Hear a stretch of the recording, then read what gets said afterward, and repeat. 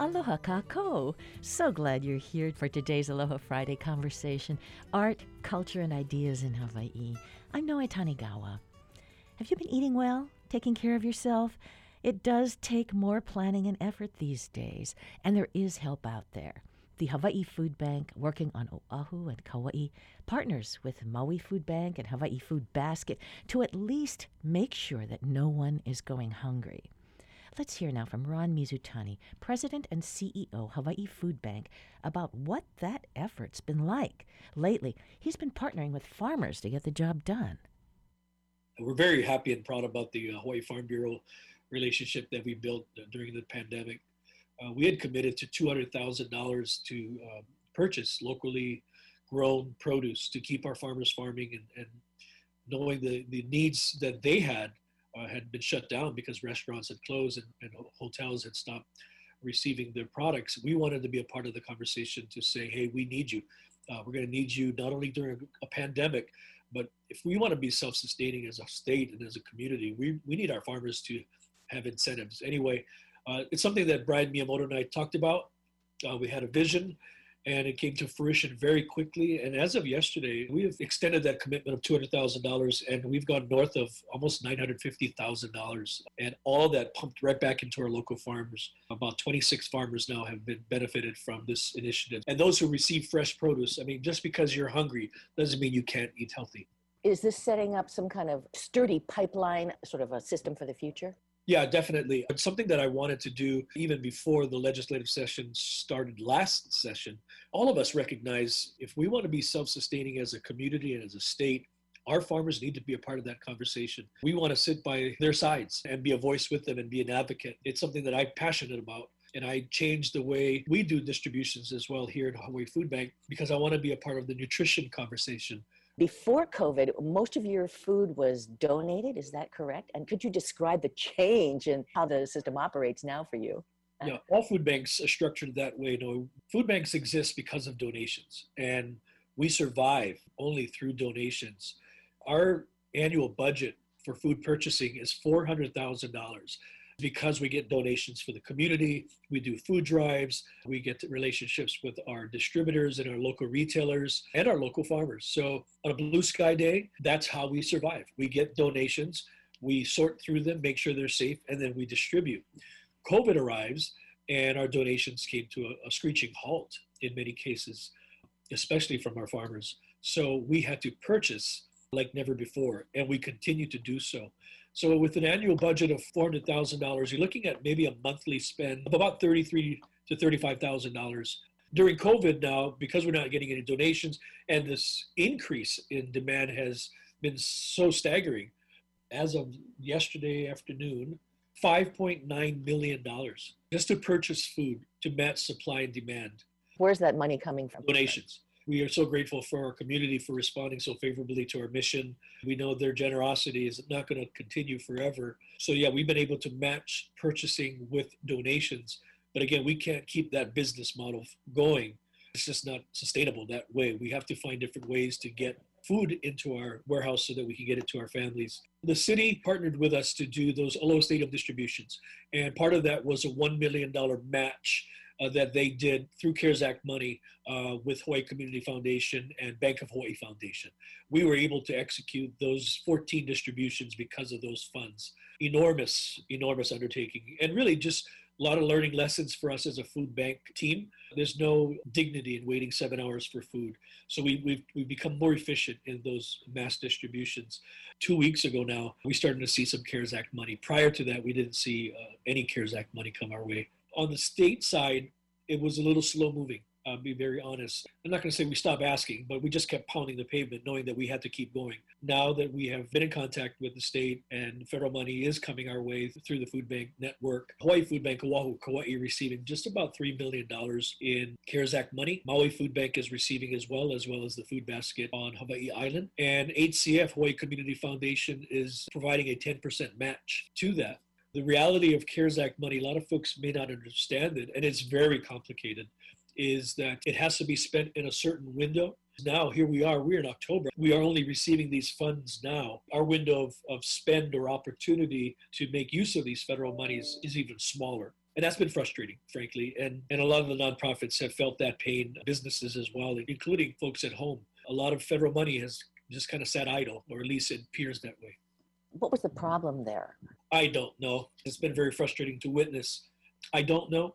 Were there onerous reporting requirements? You just didn't ever get responses to inquiries? A little bit of all. Lack of transparency in some ways. Very little communication going out to community, not just, again, nonprofit. Our congressional leaders, I've been in contact with all of them throughout this whole pandemic, but it's at the state level that has to execute. And again, it didn't happen as quickly as a lot of folks would want. We're grateful, though. We have such a strong, loyal donor base that allowed us to continue to serve.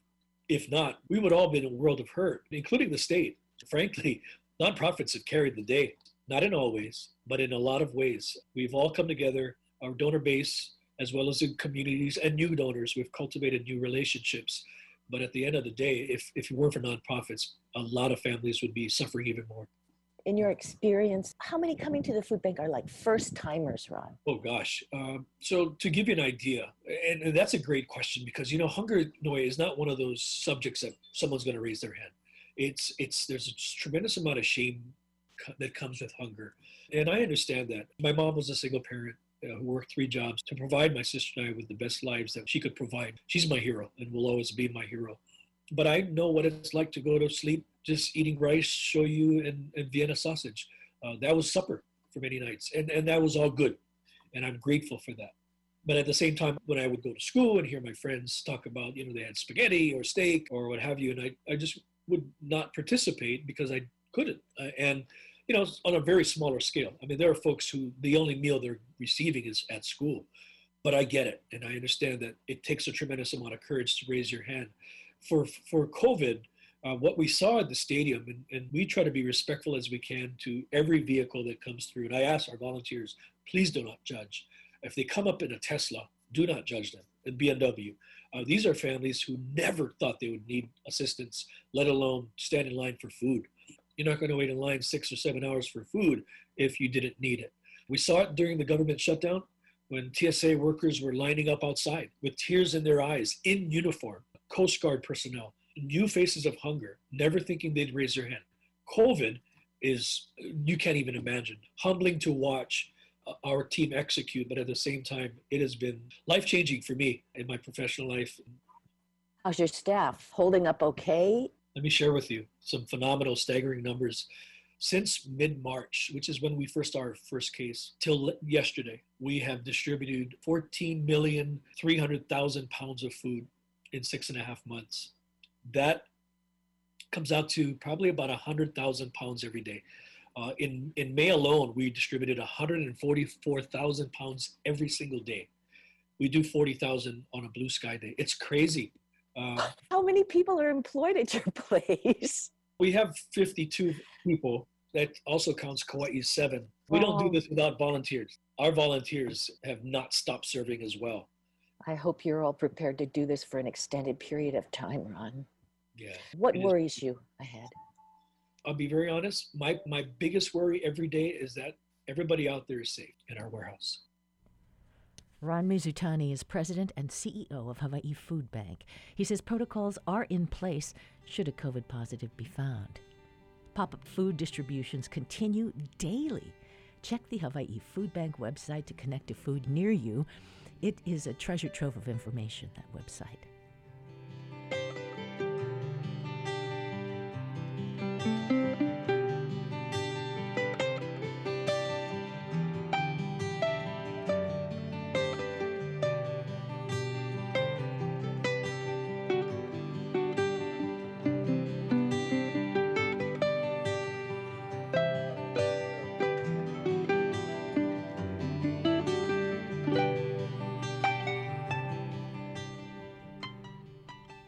Ron Mizutani pointed to the amazing nonprofits that pulled together and created our community food safety net. On the Friendly Isle, Molokai, it works like this. Twice a month, federally funded food arrives on the island. These canned goods and staples are then combined with donations from Maui Foodbank and some produce and wild fish and game sourced on island, and is distributed through the Equal Opportunity Office, through the Alulike Office, and through little organizations like Gospel Shoes of Jesus Christ Church in Kaunakakai. Judy Caparita runs the food pantry there, and she says times are really rough. Oh, yes, at this time, it's hard time now. There's no more work. Like us kupunas, we already set for life. But it's the ones that have little ones. That's the one that needs. And we have problems with our children. You look at all those things that's happening. They're in the jail, so they're all over the place. It's the outside, or those that go out, they don't know who they met. While they're in Honolulu or in Maui, and they bring home the germs. But other than that, we're so thankful. We look after each other, the whole community, from the east to the west, or north to the south. There's all one. You're talking to me. I'm a kupuna, and I really get really caught up in all the activities on the island. So yes, I know everything about our community because I care. I was brought up 16 in a family to watch over each other. And we live off the land, we live off the ocean, and you plant, you live off the earth. So we're so blessed. There is so much that we can have. If you're not lazy, we can have it. And share. There's one thing about Molokai. We always take in. The outsiders is not outsiders. We take it as our family. In Molokai, are there people going hungry at all? Well, sis, all I know is that we're reaching out to them. And then first come, first serve, and then they go all the different places. I deliver. Anyway, I deliver. To where? To wherever the need is. How's your supermarkets doing? Our supermarkets, sis, because of the Kanya, our barge, they have to have a raise, 46%. So this is what in the stores is more expensive for food. Oh, people must hurt when they see that. So a lot of them have to go in for food stamps. Yeah. SNAP. Yes. So I don't know how else to tell you. I know in Honolulu, sis, oh man, I look at the cars. Thank the Lord, sis. I know, we make you feel lucky you live. Yeah. If you know what, as kupunas over here, Molokai, we fight, for everything we got. This is why this is not a Honolulu and this is not Maui. You know what I mean, sis? It's slow in growth.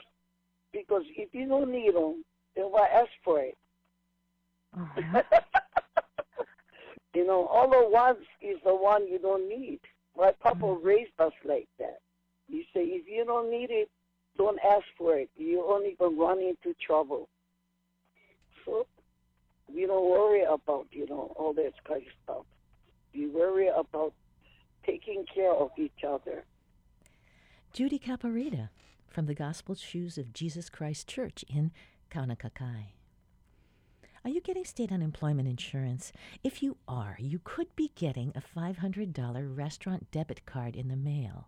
$75 million in COVID aid is going into this Hawai'i restaurant card program. This should be a win-win. Rollout expected mid-October. Cards are good through December. Some restrictions apply, but there's good news. No need to apply if you're already getting state unemployment.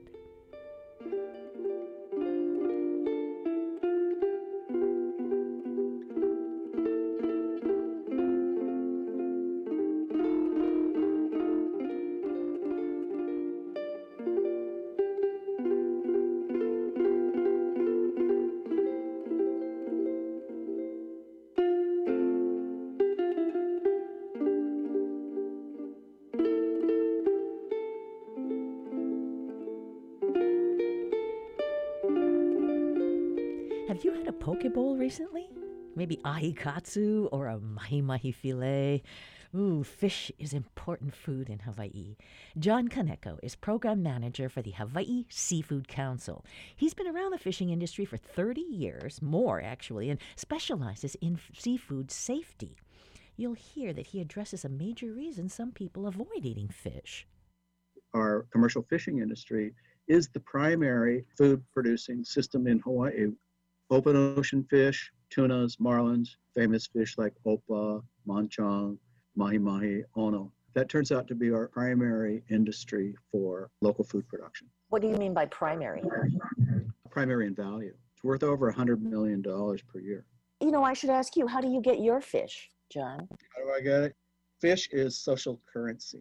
And so I'm given fish frequently by people that are fishermen, people in the wholesale business, at the auction, all kinds of people. It's currency. There are people that study the social currency of fish in fishing communities. Oh, I'm so interested in that. I'm sure that is happening neighbor island like crazy.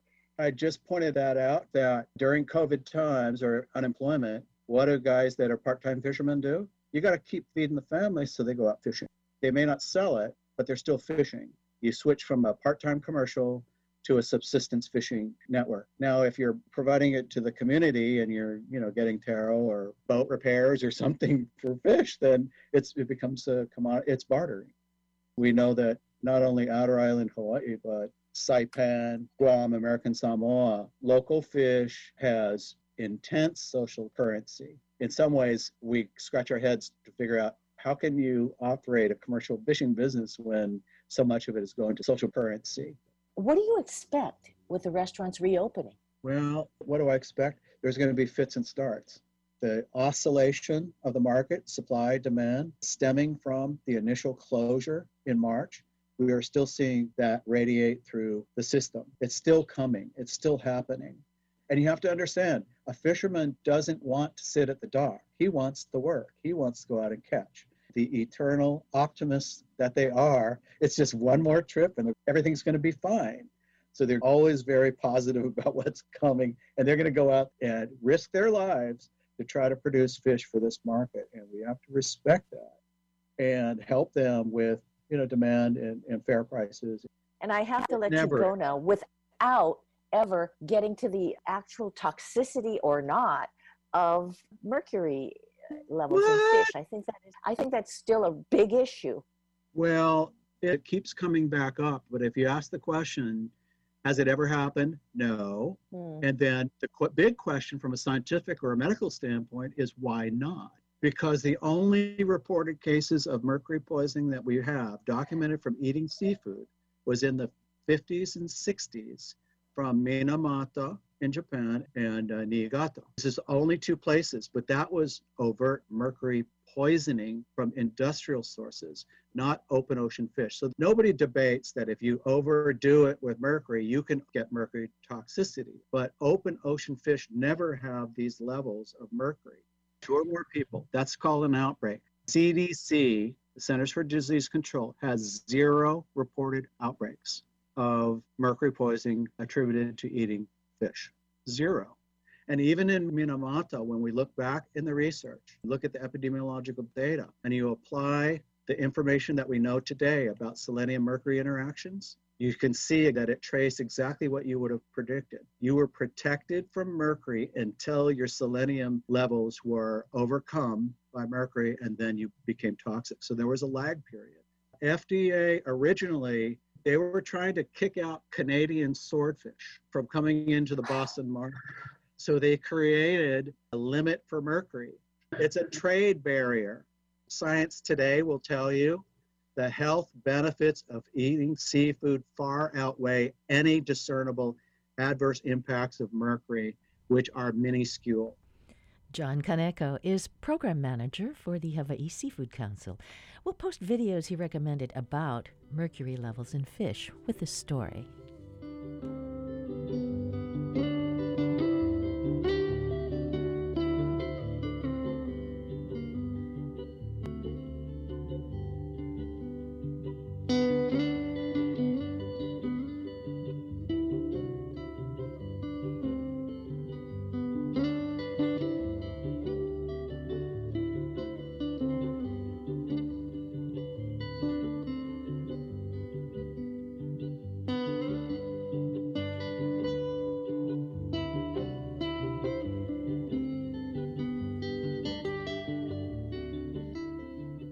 In Hawaii, we don't leave fishing to the professionals. Ed Wadamura is a professional photographer, and he's a member of the Western Regional Fisheries Management Council. He's also a member, 30 years plus, of the Waialua Boat Club, and he's an avid fisherman.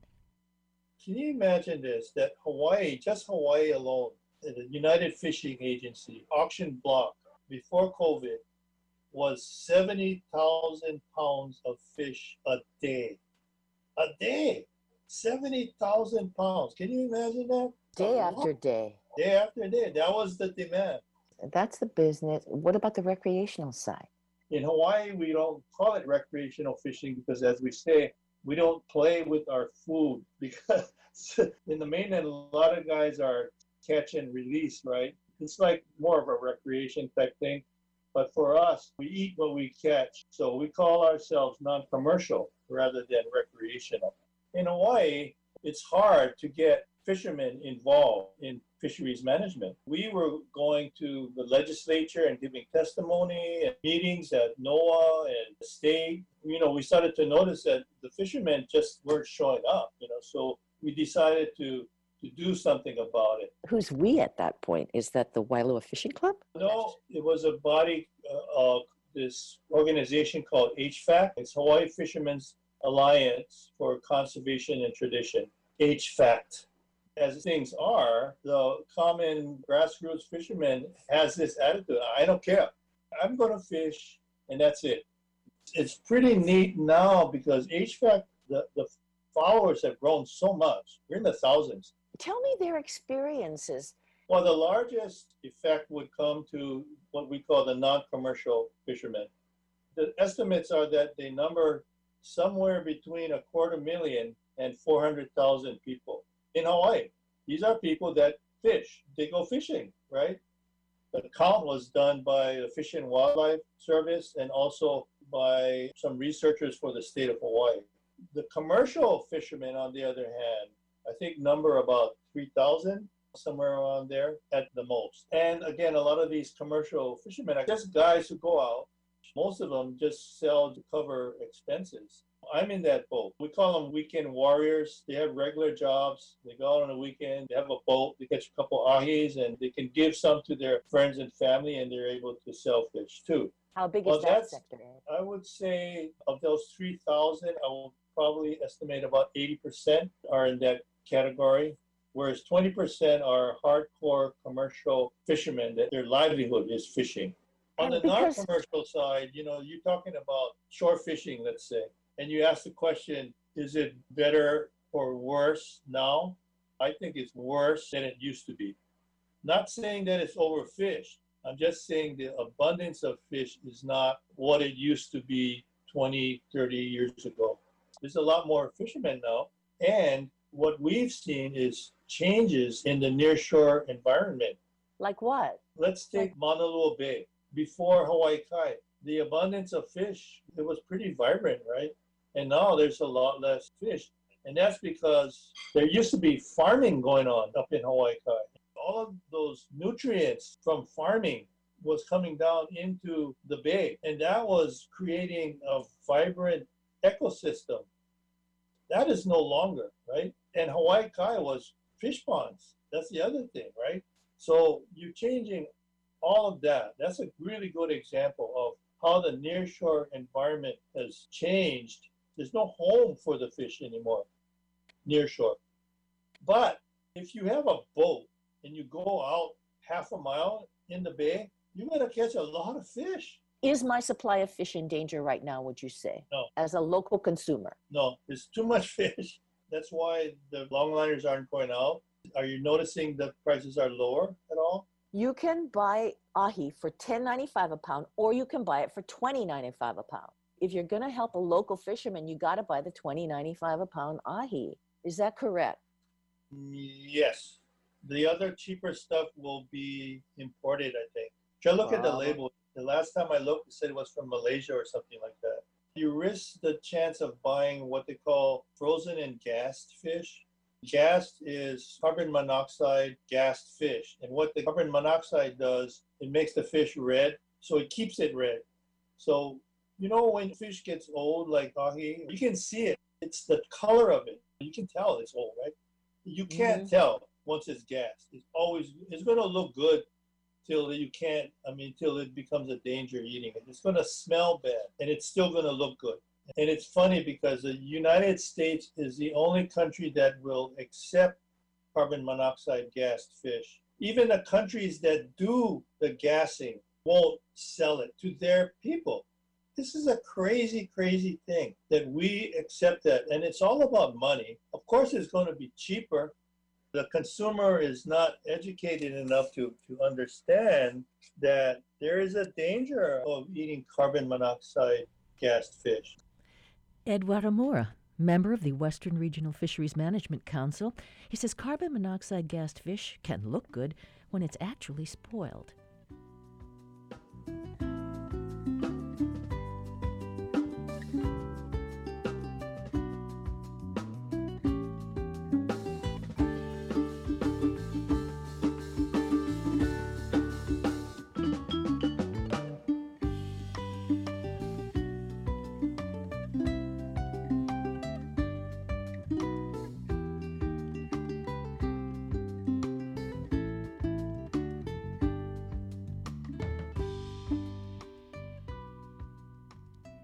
Eric Kingma of the Hawaii Longline Association says 80% of the fish we eat is in restaurants, so much less fish is cooked at home.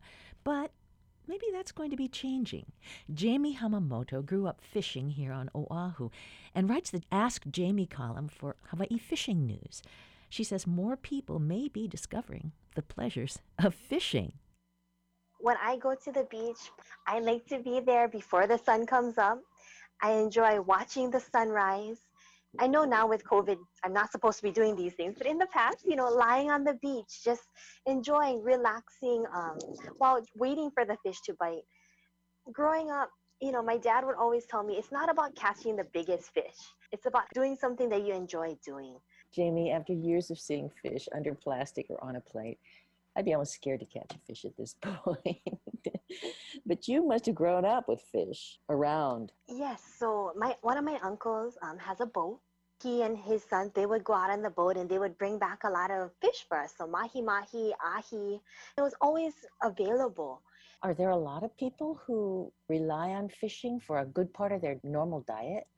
During this pandemic, there was this Facebook page started by, I believe, Matt Ramsey. It helped the non-commercial fisheries to try and quantify how much pounds of fish were caught during this pandemic, as well as how many people it fed.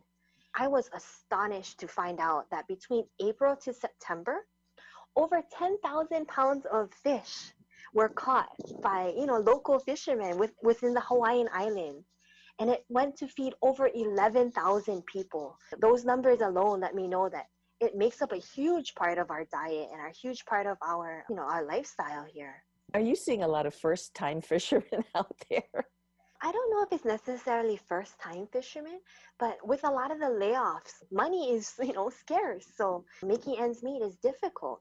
So I know a lot of people, maybe it's not their first time, but they haven't fished in a long time and, they're going out to, feed their family. Some people might be going stir crazy during this pandemic. So just getting out and trying to do things like that, it probably, helps a lot of people. Even I was looking at my old pole and thinking, I think I need some hooks. How are fishing supply stores doing these days, Jamie? When I personally go to a few of these stores, I see that there's a line out the door. I don't know, it might be social distancing, but from what I've seen, yes, they are still, busy. Without the fishing supply stores, us local fishermen would have a very hard time trying to catch anything. So this isn't something you can just order everything online and just head out? You definitely could, but one of the things about our local fishing supplies is they're very knowledgeable and willing to teach. Maybe even recommending places to go. I was taught the fish cannot see what you're using. They're under the water. So go down to a local fishing supply and just get one of those combo sets, like the rod and reel. As long as you're familiar with it and able to cast it, you're pretty much set. I would go to He'eia, the boat ramp in Kaneohe, I know I brought my cousins there when they were 3 or 4 just to get their first experience. It's definitely fun. Jamie Hamamoto writes for Hawaii Fishing News. When you throw a line out in the water, your thoughts tend to follow. It could be a good thing.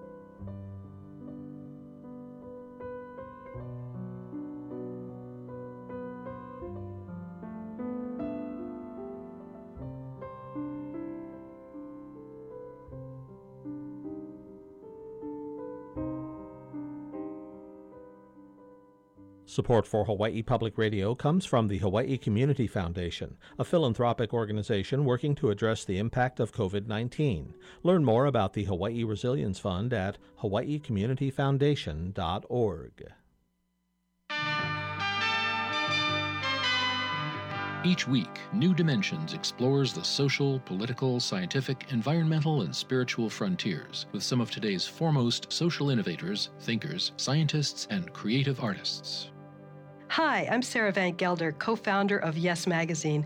Next time on New Dimensions, I'll be talking about the revolution where you live, stories from a 12,000-mile journey through a new America. Sunday morning at 11.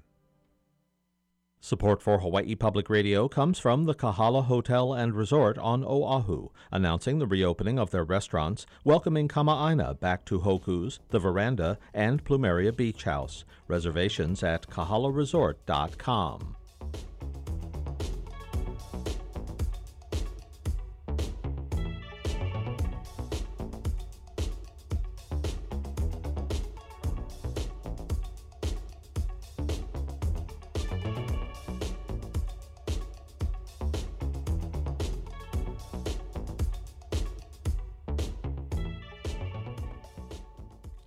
Check out new sounds in this segment from emerging local musician Ted De Oliveira, known as Front Business.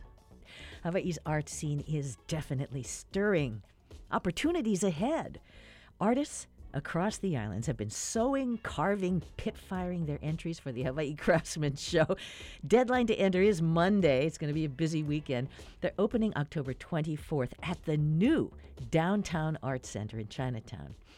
The new Arts and Letters building will open on Nu'uanu under Miley Meyer of Pu'uhonua Society. That's coming soon. And a new CEO is leading the Hawaii Arts Alliance. Her name is Terry Skillman.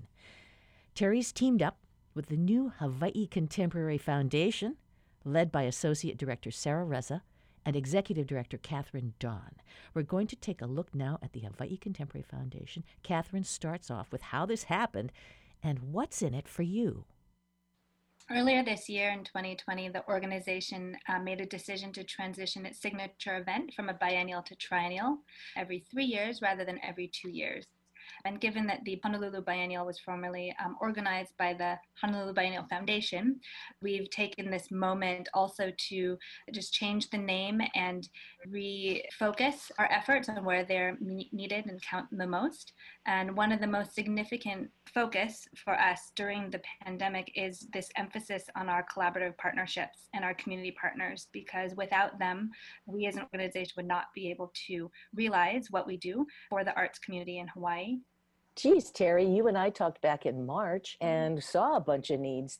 You kind of are the implementation end of this opportunity here, right? Well, we had started the Creative Artists Network a year ago. We felt like artists in Hawaii don't have the support they need, and they also don't get the recognition because people come here to see our arts and culture.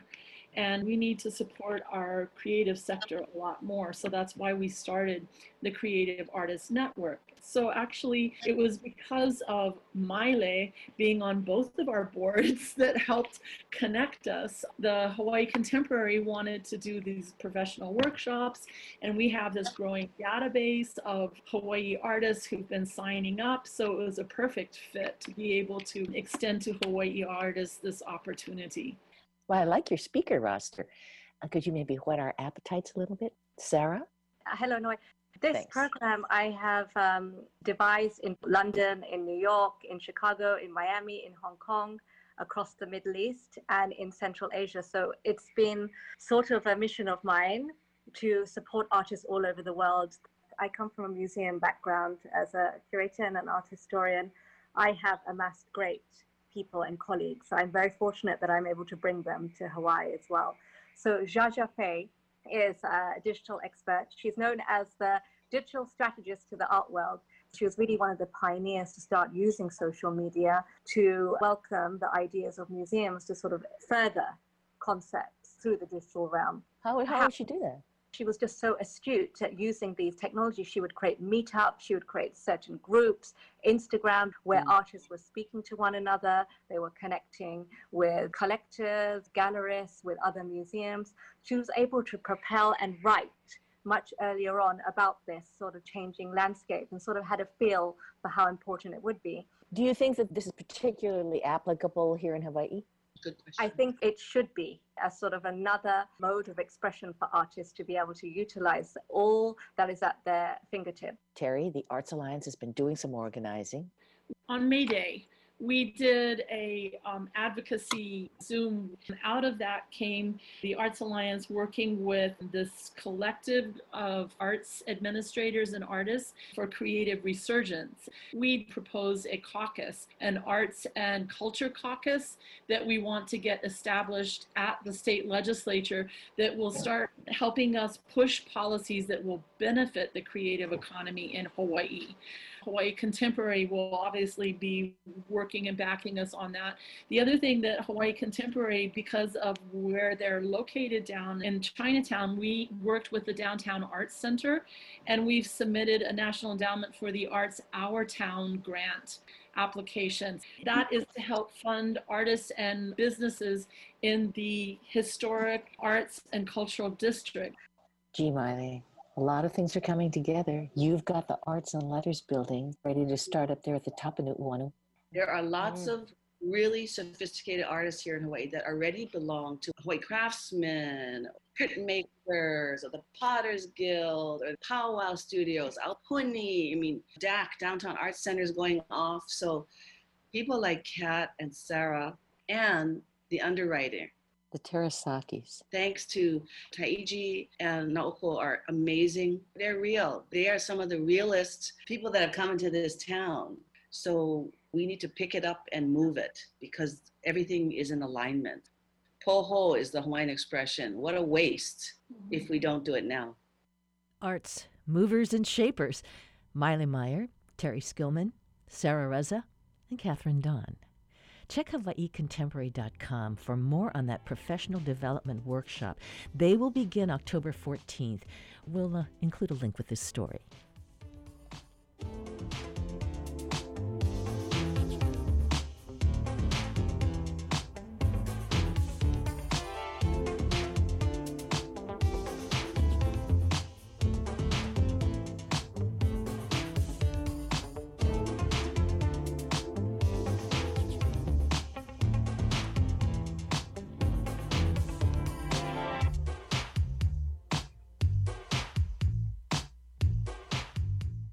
Support for the conversation comes from the HPR Local Talk Show Fund, which helps Hawaii Public Radio sustain and grow its locally produced talk shows. Mahalo to contributors, the Kahala Hotel and Resort, and PCAT, Pacific Center for Advanced Technology Training. On the next Fresh Air, underwater explorer and photographer Jill Heinerth has dived into underground waterways deep in the earth and beneath a giant iceberg. She's seen hidden creatures as old as dinosaurs and witnessed scenes of surreal beauty. Her work is so dangerous, 100 of her friends and colleagues have died in dives. Her book is Into the Earth. Join us. Starting this afternoon at 3, following Science Friday. This is HPR 1, member-supported Hawaii Public Radio.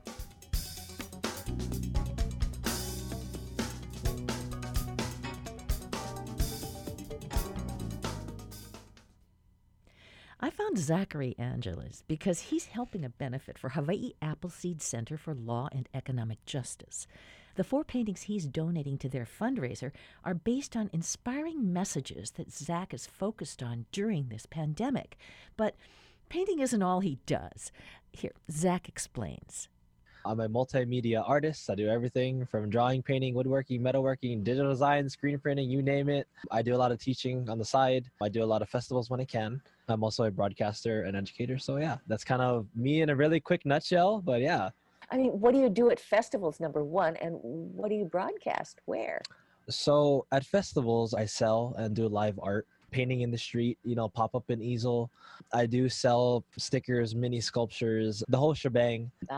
For broadcasting, I'm a verified streamer on Twitch. It is an online platform, primarily run for video games, but I do art live. Really? How big of an audience can you find there? So right now my following on there is relatively small, almost 4,000 followers on there. Average anywhere between 20 to 50 people watching at a time from Japan, Korea, all parts of the US, New Zealand, other parts of Europe. You have to be kind of an entertainer as you draw. Right? Of course. I enjoy the entertainment part of doing art.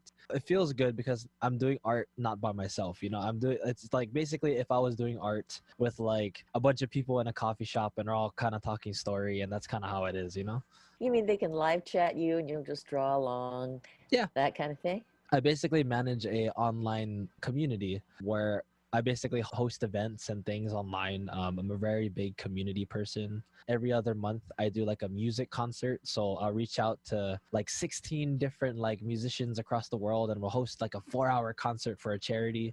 Last month, we did one for Mental Health America of Hawaii. So we raised closer to $2,000, $4,000. I can't even remember. Now, what does this do for you, Zach, working with these nonprofits here? I really thought about it, right? And I think as like an artist, the question was like, how much of an impact does your art really do? And that's kind of a question that you want to ask yourself in a stance of, do I want to be known? How known do I want my art to be? And all that type of stuff. And although my audience is international, I really want to impact the place that I live the most. Where do you live? I have a beach, so I'm on the west side. Yeah. Where'd you go to school? I got my bachelor's at the University of Hawaii, Manoa. My high school was James Campbell High School. Yeah. Are a lot of the people you grew up with still, in the neighborhood? Yeah. A lot of my boys are kind of around here and there. But I would say a lot of the people that I graduated high school with were very globalized. All of my other classmates that left for college, they're all doing big things elsewhere. Yeah. What class was that? Class of 2013. You're a pioneer in a new kind of way of making a living here, Yeah. Zach? For sure. I try to be, I think there's always a stigma of like, oh, what are you going to do as a full-time artist? Like, what does that really mean? And how would you even do that? Because no one knows. No one's going to tell you like, you got to do X, Y, Z, elemental P, and then you'll get big time famous and make all this money. And it's just like, that's not true at all. How are you going to get people to buy your art? Yeah, right. That's hard to do.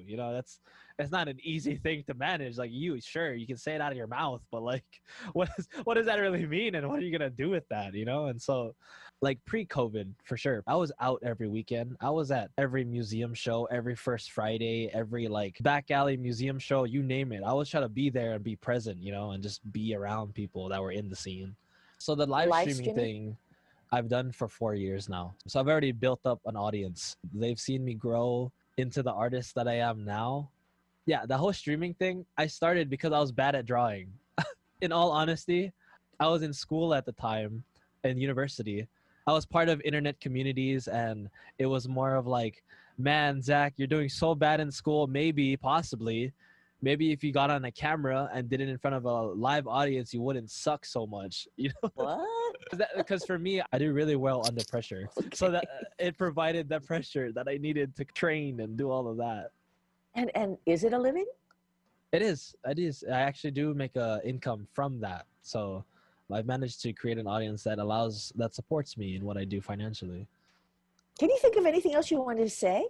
Well, I was just gonna say it's really cool because I'm actually teaching middle school classes right now, and I'm actually teaching them about the techniques that I'm using for these art pieces.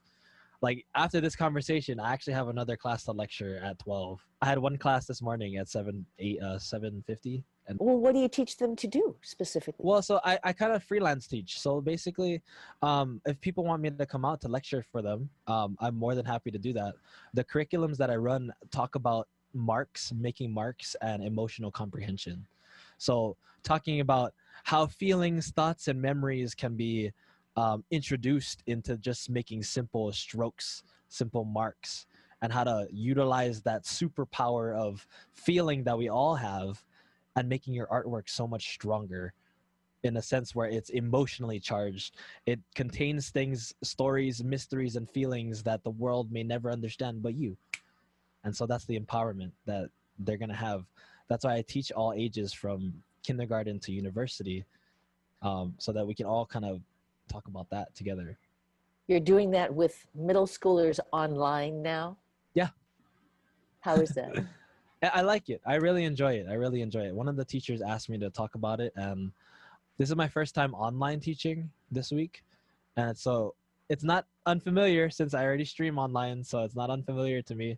The kids are responding very well, as they usually do, because the things that I make them do are make them question their life, but also unlock their creativity in a sense that they'd never thought of before.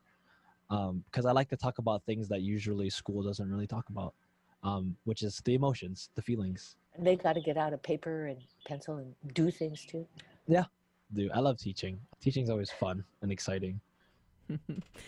Zachary Angeles. Zach, he's called, multimedia artist. He's just one of the artists supporting Hawaii Appleseed at Artists numeral 4 Appleseed. And the fundraiser runs October 12th to 18. We'll post the link. And if you head to Zach Angeles' page online, you've got a link to his Twitch account there.